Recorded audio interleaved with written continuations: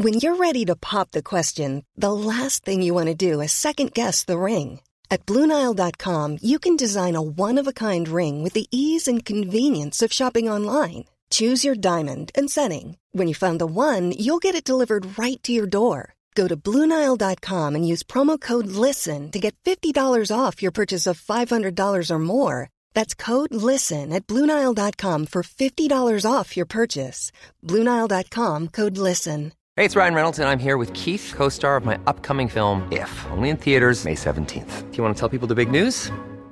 All right, I'll do it. Sign up now and you'll get unlimited for $15 a month and 6 months of Paramount Plus Essential Plan on us. MintMobile.com/switch. Upfront payment of $45 equivalent to $15 per month. Unlimited over 40 gigabytes per month. Face lower speeds. Videos at 480p. Active Mint customers by 531.24 get 6 months of Paramount Plus Essential Plan. Auto renews after 6 months. Offer ends May 31st, 2024. Separate Paramount Plus registration required. Terms and conditions apply if rated PG. Millions of people have lost weight with personalized plans from Noom. Like Evan, who can't stand salads and still lost 50 pounds. Salads generally for most people are the easy button, right? For me, that wasn't an option. I never really was a salad guy. That's just not who I am. But Noom worked for me. Get your personalized plan today at Noom.com. Real Noom user compensated to provide their story. In 4 weeks, the typical Noom user can expect to lose 1 to 2 pounds per week. Individual results may vary.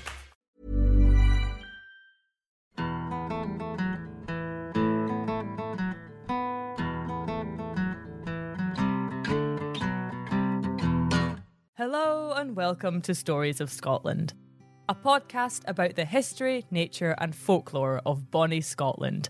I'm Jenny, a sea urchin. And I'm Annie, an enthusiastic sea snail. Wait, I want to be an enthusiastic sea urchin now. Okay, then I'm Annie, a miraculous sea snail. In this episode, we're going to be wading out past the low tide line and exploring the watery jungle that is Kelp. Scotland's history is intimately tied to its vast and wild coastlines and the dark waters beyond. It's in these dark waters that huge and beautiful forests of kelp thrive, swaying ceaselessly in the churning currents and relentless tides. Most of you will know kelp as part of the salty seaweed mat, which washes ashore and dries slowly and somewhat stinkily on our lovely beaches. Or you'll know it as slimy tentacles brushing against your feet as you paddle in the cold waters of the Atlantic. But despite these somewhat questionable encounters, kelp is our slimy seaweed friend, and it has a surprising history in Scotland. Throughout the centuries, kelp has been an invaluable resource, providing sustenance, medicine, and livelihoods to the people who collected it. During the industrial boom, kelp kept entire communities just about afloat, but like a bubble in the waves, all things must pop. The once thriving kelp industry collapses in Scotland, leaving thousands of hard-working people near destitute. So let's learn a bit more about that in this episode. It's a fascinating story of survival, exploitation, and soda ash. So let's immerse ourselves into the watery world of kelp. I can't wait to dive in. We're gonna have a whale of a time. A tsunami of information. Oh boy, or as they say in America, oh buoy. Seashell, we begin? You know, Annie, I'm not going to lie, it's kind of early to be doing a pun off in the episode. We are setting a high tide line here. Oh, let's get back to harbour, Jenny, and get this episode sailing. Shiver me jingles, let's go.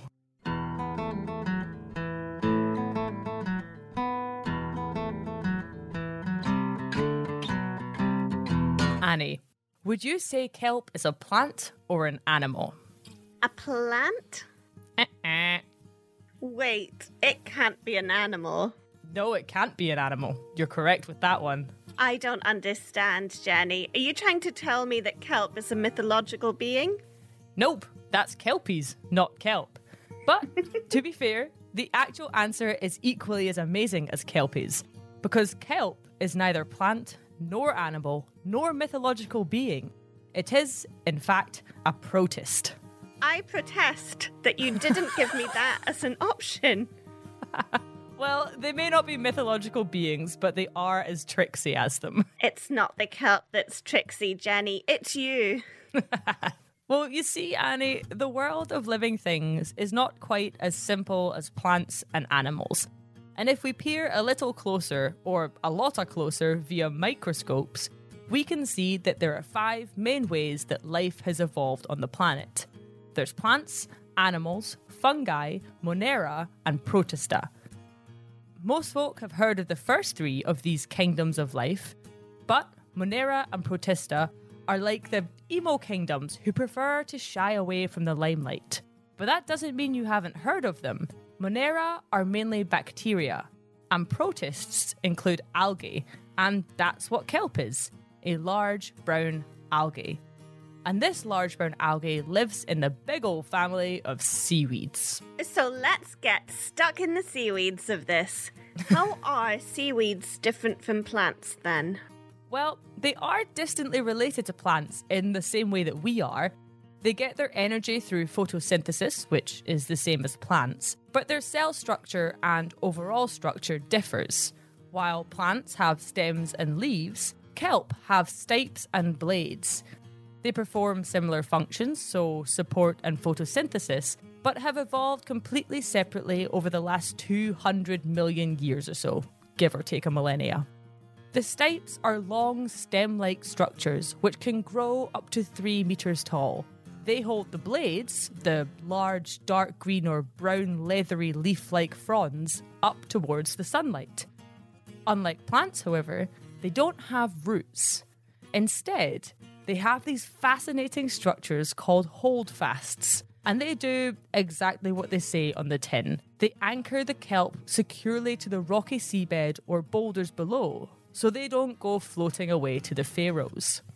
There are loads of species of kelp in the waters surrounding Scotland, but there's 5 main ones that are not just surviving, but thriving in the cold, rough waters of the Atlantic Ocean and North Sea. These nutrient-rich waters support huge kelp forests that grow between 5 metres and 30 metres of depth, depending on how clear the water is. In a somewhat murky sea loch, it'll be about 5 metres, but around the waters of St Kilda, because it's so clear and pristine out there, they can grow up to 30 metres deep. But no matter what depth they grow at, these kelp forests are home to thriving ecosystems, just the same as a healthy forest on land is, only without squirrels. Many seabirds use these areas as feeding grounds because the fish do too. There's a whole food chain supported by kelp forests, which are used by various organisms for protection, food, breeding grounds, nursery areas, or just home. There's been loads of studies done on kelp forests, and one found an average of almost 8,000 individual invertebrates on one single kelp plant. And in Scotland, they found 70 different species living in the holdfasts alone.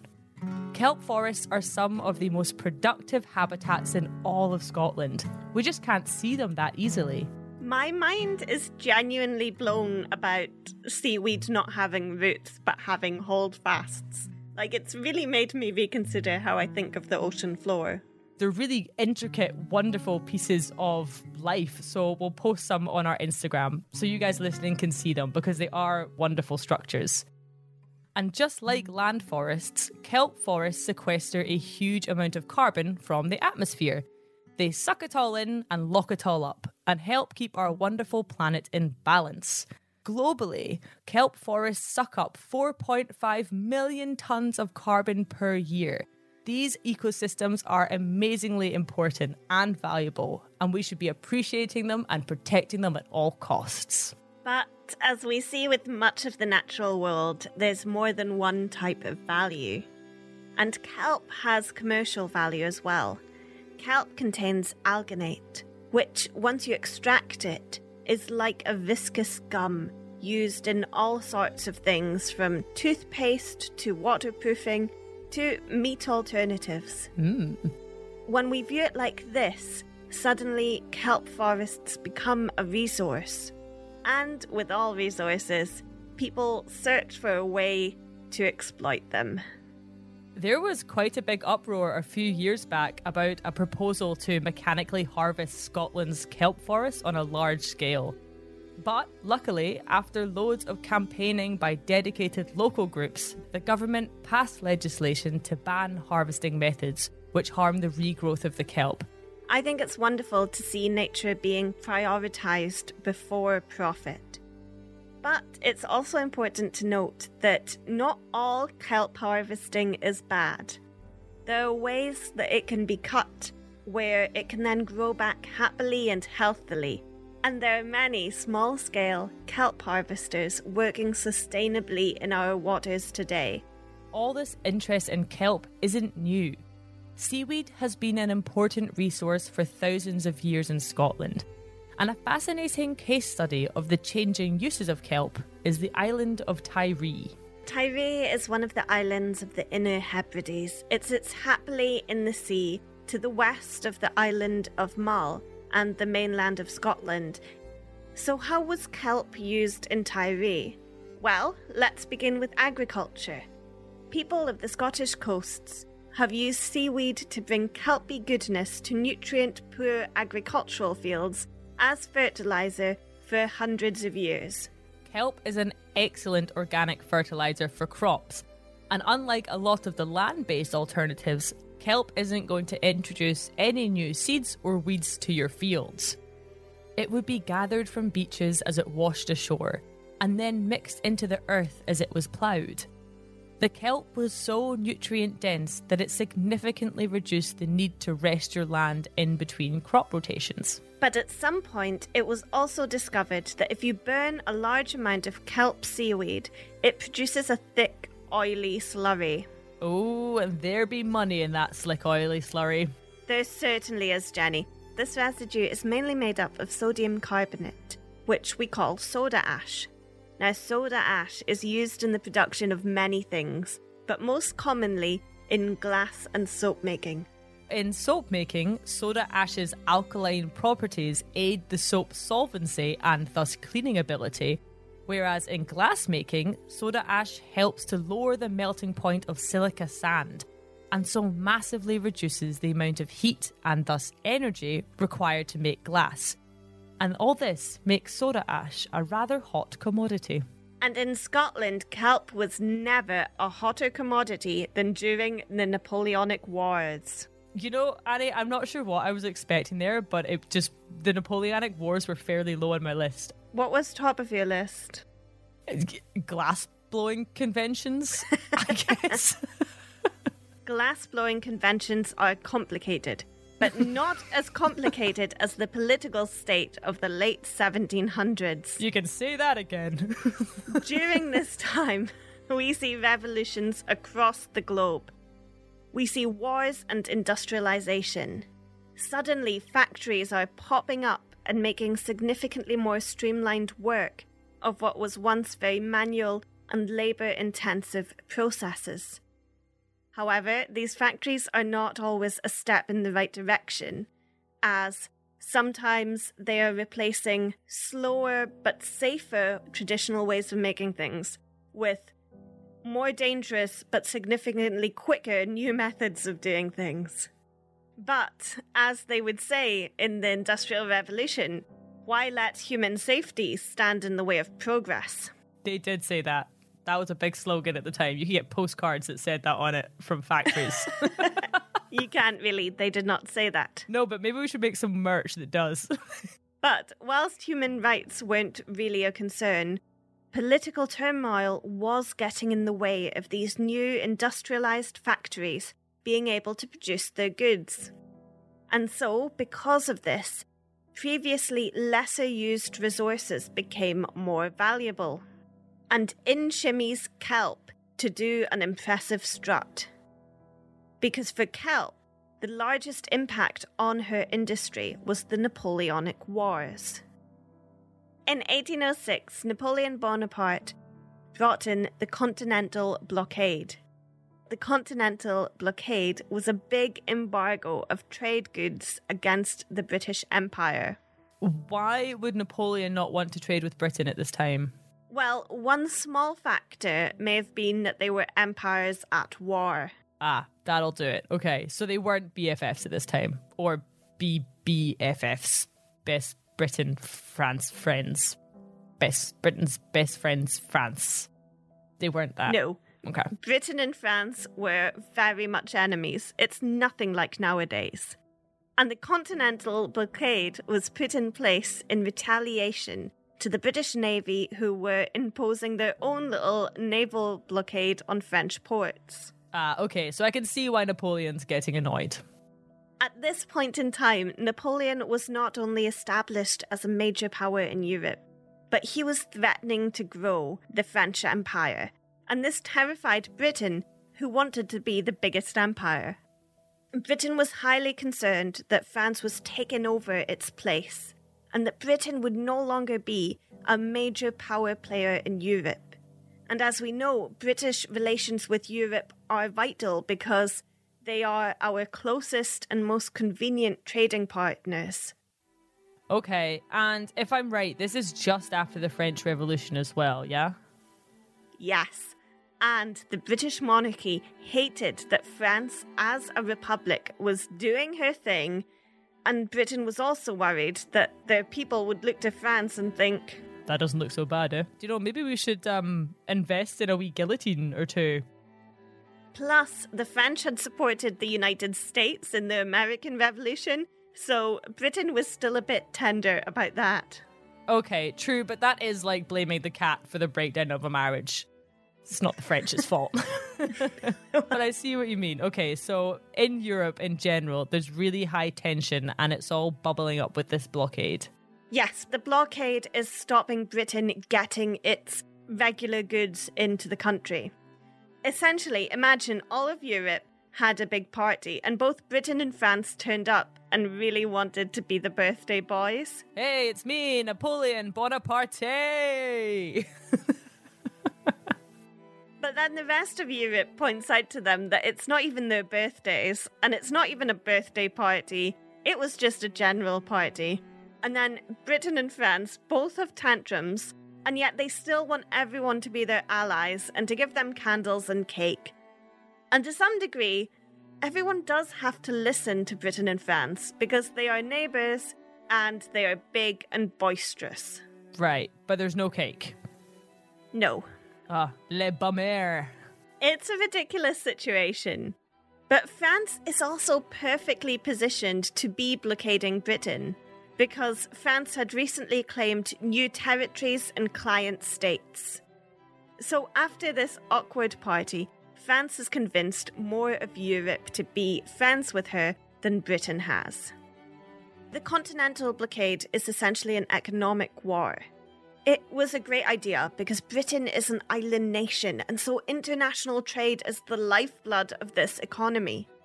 And while the blockade was undermined in quite a lot of ways by smuggling and people ignoring France's rules, it did disrupt the British economy significantly. Okay, and so how did this disruption affect kelp? Spain exported a product called barilla to Britain, and due to the blockade, this was cut off. Barilla is a Spanish name for saltworts, which are a type of plant that thrives in a salty environment. So I'm guessing that Barilla would have really enjoyed the saltiness between these two warring empires. Plus, at this time, barilla was the key plant being used for soda ash production. Now, thanks to Napoleon's blockade, barilla couldn't get through to Britain, and it couldn't be used in the industries that needed soda ash.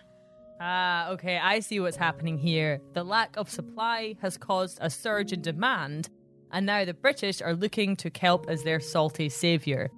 And because of this, the Scottish landlords, or their trustees, see an opportunity to exploit this supply issue by utilising their communities and coasts to get that salty soda ash money. Exactly. And as a result, a whole industry develops to create the soda ash from kelp. However, extracting soda ash is pretty grueling and hard work.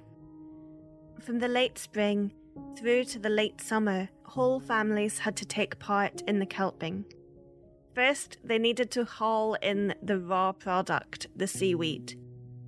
But because not enough kelp just washes up on the shore, people would have to wade out into the sea to cut it by hand, which requires massive muscle power to be able to pull out this heavy, heavy kelp. Once it was cut, it was put into a creel, which is a woven basket usually carried on the backs of people, and then it was carried ashore. As we know, things are way heavier when they're saturated with water, so this was incredibly physically demanding, strenuous work. The kelp would then be loaded onto a horse cart, which would take it to be spread out on dry land. Sometimes, if the kelp was collected in the winter months, it would take ages to dry out. But if it was collected in the spring or summer, it may only take a couple of weeks. Once dried, the kelp seaweed had to be burnt to make kelp ash. Big long trenches or deep pits were dug in the sand or on land and lined with stone slabs in order to make huge kilns. And it was here in these kilns that the seaweed was burnt. The peat fires had to be tended to constantly, for hours on end, and someone was assigned to stir it with a big iron rod the whole time. The burning produces thick white clouds of acrid smoke, but it also produces a thick oily substance which dripped down into the stone pit below. This molten slurry had the consistency of porridge, and whoever was tending to the kelp would smell for weeks afterwards. But it's this oily slurry that the various industries so desired.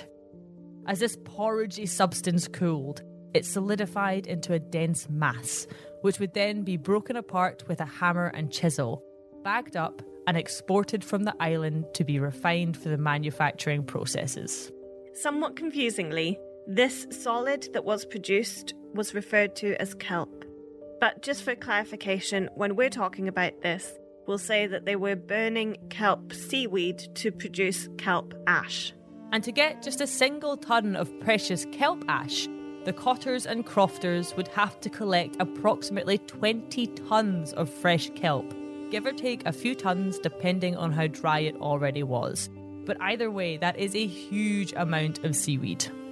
Now, I know what you're thinking, Jenny. If there's money in this here kelp, then people are going to be rich. You're darn tootin' right I am, Annie. This was not the case. People were paid dreadfully for their work at the kelp, and landlords took the vast majority of profits for themselves. I was darn tootin' wrong. In the 1750s, a ton of kelp could fetch around £2 to £3 a ton. But at the height of the industry, around about 1810, kelp was selling for upwards of £20 a ton, with over 20,000 tons of kelp being produced in the Highlands and Islands a year.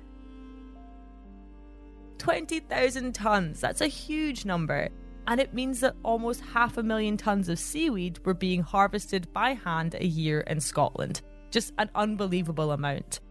And I guess that also means that approximately £400,000 of income was made a year, which, according to my handy internet inflation calculator, is about £25 million in today's money. So yeah, there do be brown gold in this seaweed. They did call it brown gold. This booming industry required huge amounts of labour to support it. But to keep profits nice and high, these workers were paid dismally. So let's head back to the island of Tiree, where there's a fascinating case of the way the kelp industry boomed and bust over these decades. It shows us how the hyper-focus of landlords on these fleeting kelp profits supported them in the long run on clearing out their ancestral tenants. This really highlights the role that the kelp industry played in the Highland clearances. Now, the clearances were a time period when people were forced, coerced, or encouraged to leave their homes in the Highlands and Islands. the landowners were determined to change the uses of their lands in order to drive more profits. The landlords wanted massive estates dedicated to either deer or sheep. They didn't want communities of people, unless those people were making them a lot of money. The vast majority of Highlanders and Islanders were tenants on land, and they had been tenants for multiple generations, some for centuries. There were very few landowners, in fact there still are even to this day, but they have huge estates. So they owned not only whole settlements, but whole islands. And these landowners didn't offer any way for people to ever take ownership of the land that they worked on. So there was no way for people to ever have a feeling of security. And part of the way that landowners manipulated Highlanders was by pushing them from the rich agricultural land that they had been on for generations down to much smaller crofting plots by the coast. The Highlanders and Islanders had always had a variety of jobs when it came to the land and the sea. However, this move and the reduction in the size and quality of their farmable plots pushed them into desperation. There was just no viable way they could support themselves and their families from farming alone. But when the political circumstances we've spoken of saw kelp prices soaring, the landlords pushed their tenants into spending their time hauling thousands of tons of seaweed from the coast to be processed and sold for industry. This move forced the tenants into depending on the kelp to survive, as the landowners deliberately relocated them to tiny, agriculturally poor plots of land. It's all really quite sinister, especially when we look at it from the distance of time that we've currently got, because this move forces the communities to become dependent on the potato as a source of sustenance. The resilience of potatoes meant that it was the only crop that the people could grow enough of on these fringes of farmable land that they now had to work. And tragically, this over-reliance on the potato crop led to the famine in the mid-1800s. We see this happening in many places around the Highlands and Islands. But what's interesting about the Kelpie case in Tiree? Well, Tiree's a funny one because it had been highly successful in agriculture and was able to happily support itself on this steady and sustainable source of sustenance and income. The name Tiree comes from Gaelic and means land of corn, and the island's actually sometimes called the Granary of the Hebrides. However, when the kelp boom occurred, the landowner of Tiree, the Duke of Argyll, pushed the people from their wonderfully productive farmlands into kelping. And it did generate a lot of money for the Duke. This reduction of farmland for the tenants of Tiree means that they become more dependent on their landlord. They don't have enough land to grow a range of crops or to graze their own animals, so they are reliant on the additional very small income that they are paid from processing kelp. And adding another layer to this, sometimes all the rents were paid in kelp ash. However, if a crop failed and a family needed extra food, then the landlord would step in and give them a small portion of grain. It sounds almost kind, right? It's charitable. Well, not quite, because unfortunately nothing from a Highland landlord comes for free. So if for some reason a family couldn't get enough kelp ash for both their rents and any grains they had been given, then they would end up getting into a debt with their landlord. Because the margins of what they made at the kelp were so tiny, if a family got into debt, it was incredibly challenging to ever recover from that. And if we look back at the accounts of people who had experience of kelping, it was miserable. There were masses of complaints from Highlanders and Islanders about the extremely hard labour they were essentially forced into, and the tiny amount that they were paid for their work. However, when the Napoleonic Wars end in 1815, Spanish barilla comes back on the menu.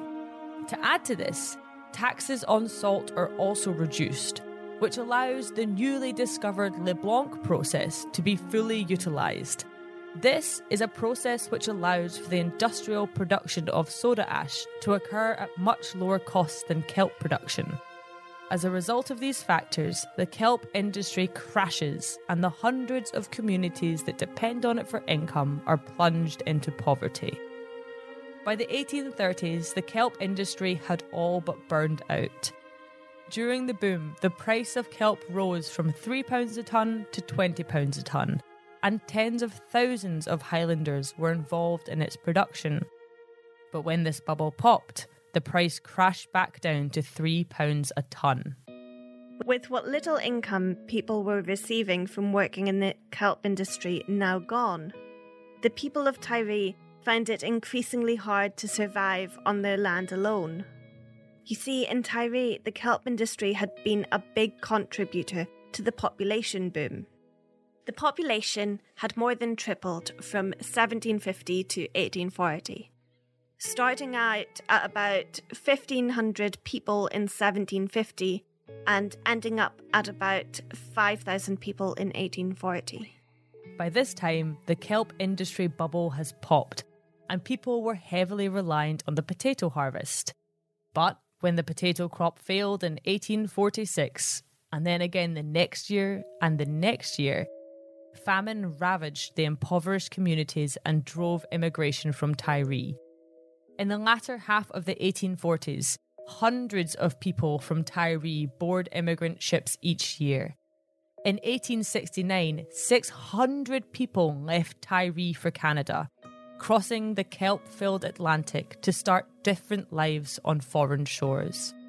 A lot of the people leaving were encouraged by schemes set up by the Highlands and Islands Immigration Society, who we've talked about before, and they are quite problematic. Isn't it all quite problematic? From the moment we followed the brown gold of the kelp, Annie, we've had nothing but problems. The Duke of Argyll could have alleviated suffering by giving back the old farmlands that tenants had once worked. As Tiree was, after all, the granary of the Hebrides, there shouldn't have been anyone starving with so much fertile land. However, like many landowners, once the short-lived kelp industry had finished, he used this as an excuse to continue clearing people of the land completely. But what's surprising is that this was not actually the end of kelp in Tiree. In 1864, so after hundreds of people have already left Tiree, an enthusiastic chemist arrived on the shores of Tiree on behalf of the British Seaweed Company. His name was Edward Stanford Curtis, and he had recently won an essay prize on the scientific applications of seaweed. I mean, that's a legitimate achievement. It's on my bucket list, Annie. Edward was tasked with overseeing a new seaweed factory which was built in Middleton, which the locals called the Glacier. However, when they were deciding on the site to build this factory, can you guess whose land they decided to build it upon, Annie? Did they? Did they take more farmland from the tenants? Bingo, Annie. Wow, you're on it. Because not even a prestigious Seaweed Essay Award could satisfy the need to rob yet another crofter of their land. And so the Glacier Kelp Factory started off on rocky ground in Tiree. So people are going to get jobs collecting seaweed for this factory so that they can process it. Did they get a good deal for working with the factory at last? No. Oh. But it's even worse than that, Annie, because the islanders weren't even paid in cash. Rather, they were given a note of how much they had earned based on the work they'd done to exchange for items in the factory shop. And then on top of this, the people complained that the goods in the factory shop were priced too high. But it wasn't all bad. Some of the people who ran the horse and carts thought that they made a good living from doing that. And the man who grew the carrots for the horses, John McLean, who was also known as the Old Man of the Carrots, did well because he sold a lot of carrots to the horses. So I guess there's like 4 happy people and a lot of happy horses. It's like Who benefits from the kelp industry? And it's the landowners and then a few horses who also have to do very hard work pulling these carts, but who get lovely carrots from the old man of the carrots. Which is kind of what I want to be known as. Like, if I get a new nickname at any point, I want it to be the old man of the carrots. I suppose I gotta, like, start handing out carrots to every horse I see. Yeah, that's what you need to do, Jenny. But it's appalling, really, when you think about it. All of this hard labour at the kelp, and people aren't even paid real money for it. It's such a bad deal. It was a terrible deal. But by 1901, the world had moved forward from extracting chemicals from kelp, and so the factory in Tiree closed. For decades, the factory building lay in ruins, but it was finally demolished in the Second World War. I think the rise and fall of the kelp industry shows us a very interesting economical tool of the Highland clearances. We see the landowners enjoying their skyrocketing profits while never getting their hands salty. In the modern age, we can look at the historic kelp industry and say without doubt that it was highly exploitative and unsustainable. But remember, the people who worked the kelp industry were never passive victims. They were rather incredibly resilient, hard-working people who made the best of a very hard time. And in the late 1800s, Tiree was amongst many parts of the Highlands and Islands who stood up and fought back for better land rights. It's a fight that's still going on to this day. Overall, just thinking about the kelp industry makes me a little bit angry. However, I am really glad for what we've learned about in this episode, because I feel like in an apocalypse situation, if society collapsed, my new knowledge of kelp processing means that I could start a lovely soap factory. You know, of all the apocalypse films I've watched, everyone is very dirty. So I feel like a soap factory is like a good bet for you there, Annie. I can imagine you just trying to burn kelp as zombies run towards you, trying to attack you. Clean them. Well, Jenny, there was an old superstition that if a person was sick and they jumped through the smoke from burning kelp, then they would be cured. So maybe that's how I end the apocalypse. The zombies jump through it and become human again. Who knows? Yeah, and then you can exploit them to get more kelp for you. And keep the whole cycle going. History is just one broken bicycle wheel going round and round and making us miserable. Play the jingle.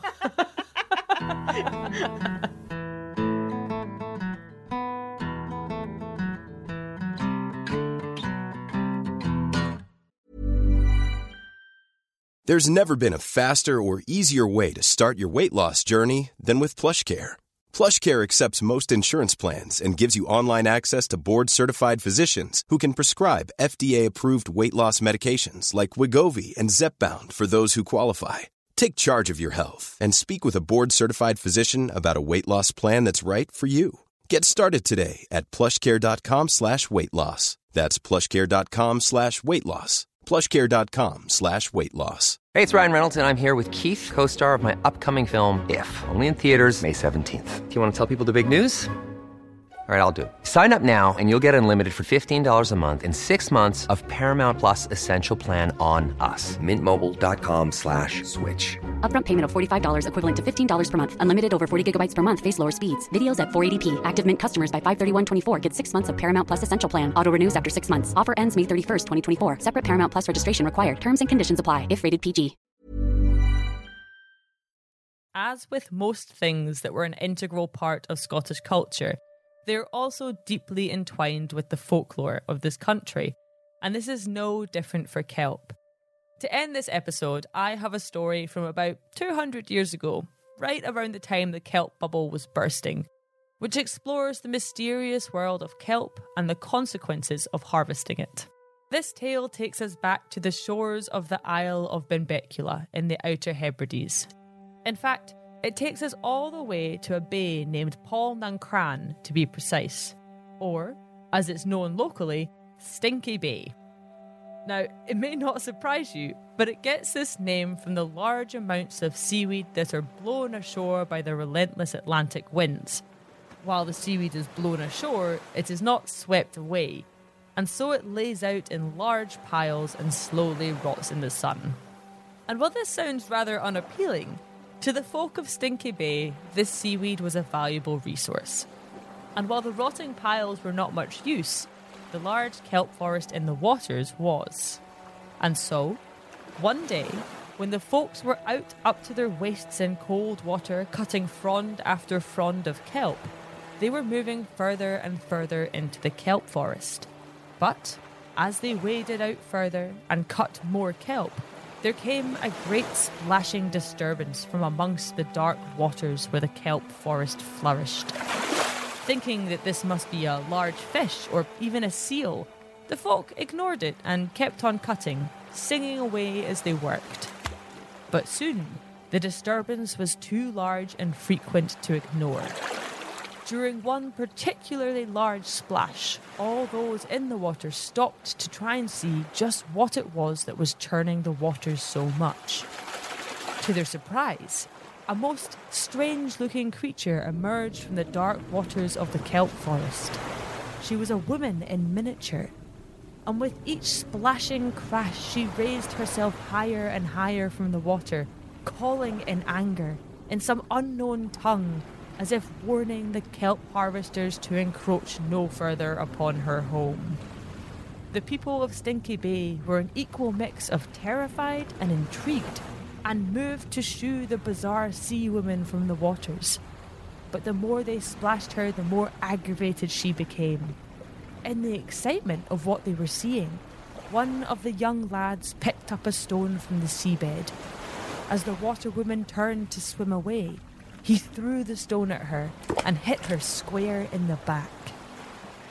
A few days later, the sea woman washed ashore. She was dead. Most likely from the blow the stone had delivered to her back.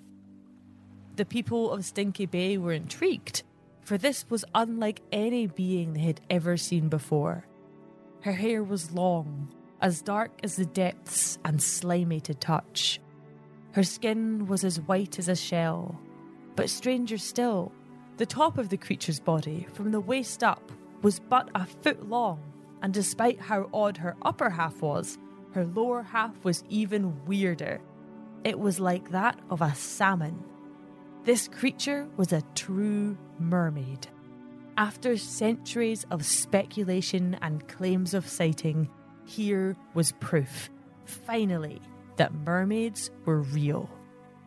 It seemed as if the whole island turned out over the next few days to view the creature, and word soon spread past the shores of Benbecula to all the surrounding isles. Everyone was unanimous in their conclusions. They had found a mermaid at last. Despite the jubilation at this, the people of Stinky Bay felt horribly guilty that they had killed this woman of the waves while she was just trying to defend her home amongst the kelp. And so they decided to bury her and give her a solemn and serious funeral. The factor of the island ordered a small coffin to be made.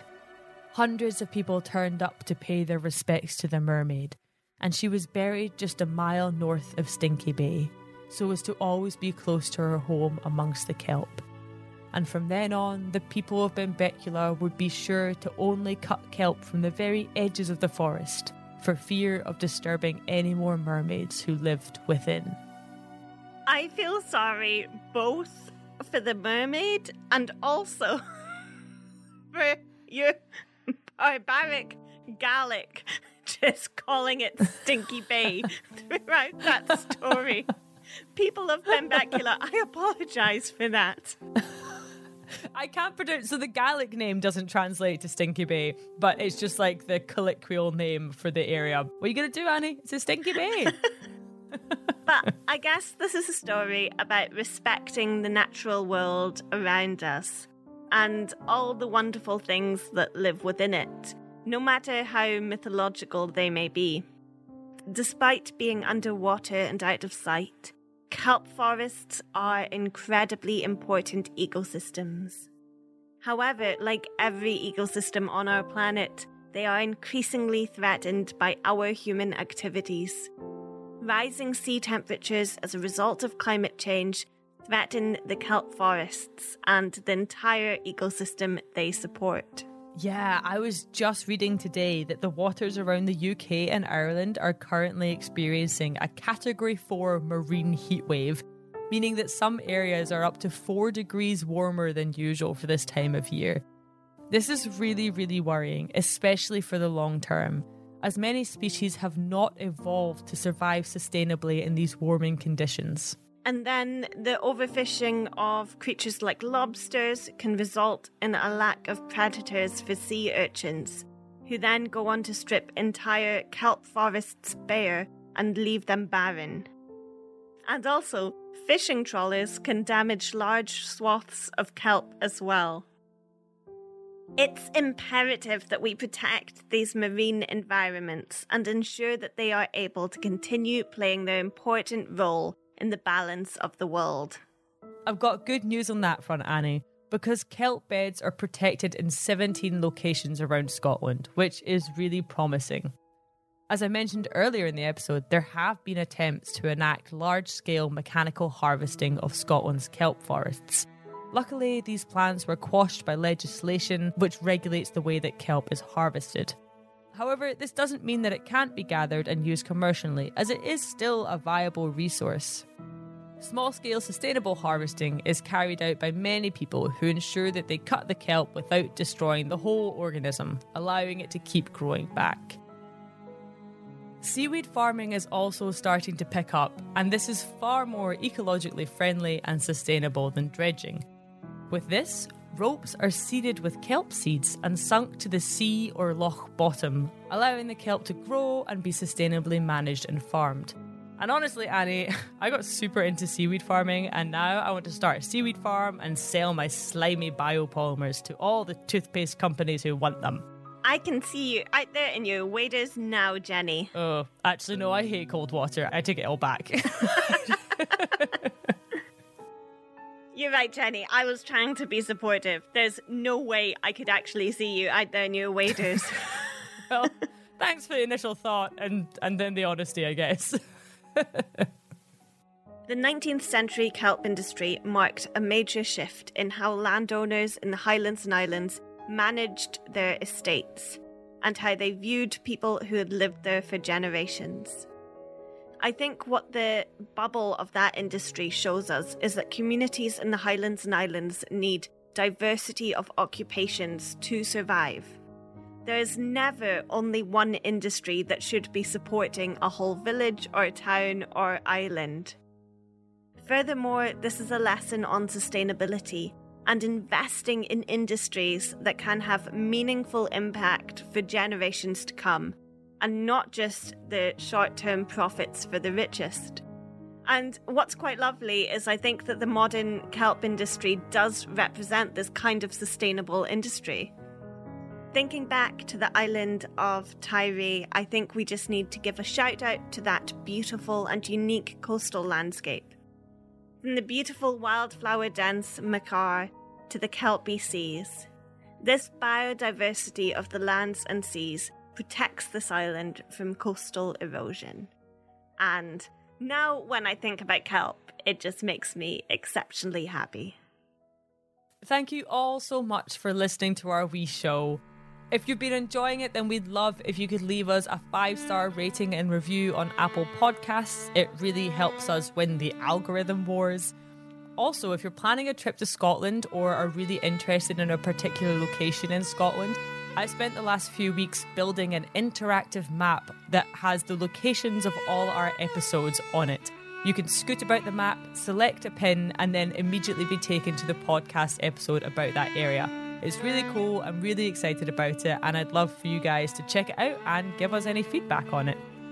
You can also head over to our Patreon and subscribe there if you'd like to support us.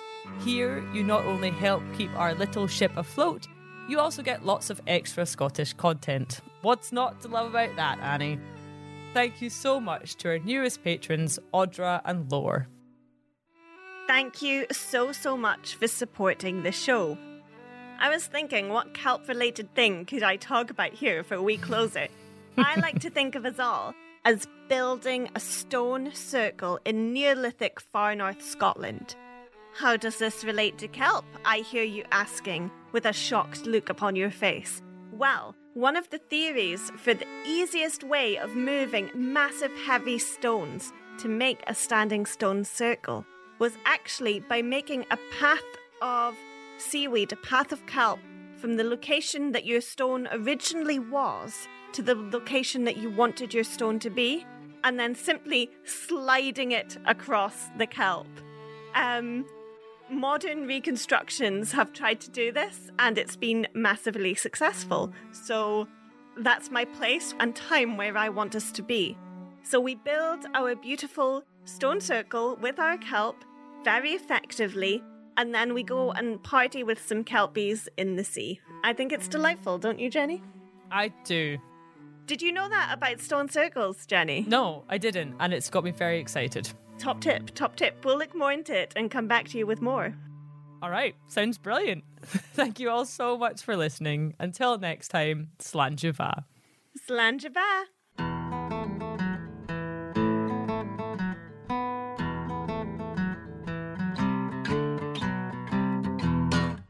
Because for kelp, the largest impact on her industry was the Napoleonic Wars. And glassblowing conventions. I don't think glass pulling conventions were that big in the early 1800s, Jenny, I'm not going to lie. You'd be surprised how many postcards there are about glass blowing conventions around the Napoleonic Wars. People needed to release some steam, literally. Blow out some steam. Okay, we'll just cut this, it's fine. Everyone does have to listen to Britain and France because they are neighbours and they are big and boisterous. But it's also a bit ridiculous. So, do you know what's really good at cutting continental European-sized birthday cakes? What is? Guillotines.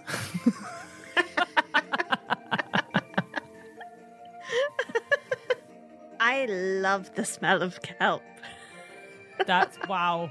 Like, I genuinely want to eat seaweed when I smell kelp. You mean like when it's on the beach and it's on like, I don't even know how to describe it. It's like offensive sea. So in my head, I say it's fermenting and it's umami. Yum, yum, yum, yum, yum, yum, yum. Anyway, let's cut that. No one's going to relate to that. Yeah, that's...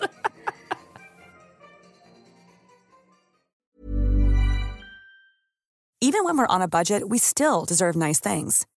Quince is a place to scoop up stunning high-end goods for 50 to 80% less than similar brands. They have buttery soft cashmere sweaters starting at $50, luxurious Italian leather bags, and so much more. Plus, Quince only works with factories that use safe, ethical, and responsible manufacturing. Get the high-end goods you'll love without the high price tag with Quince. Go to quince.com/style for free shipping and 365-day returns.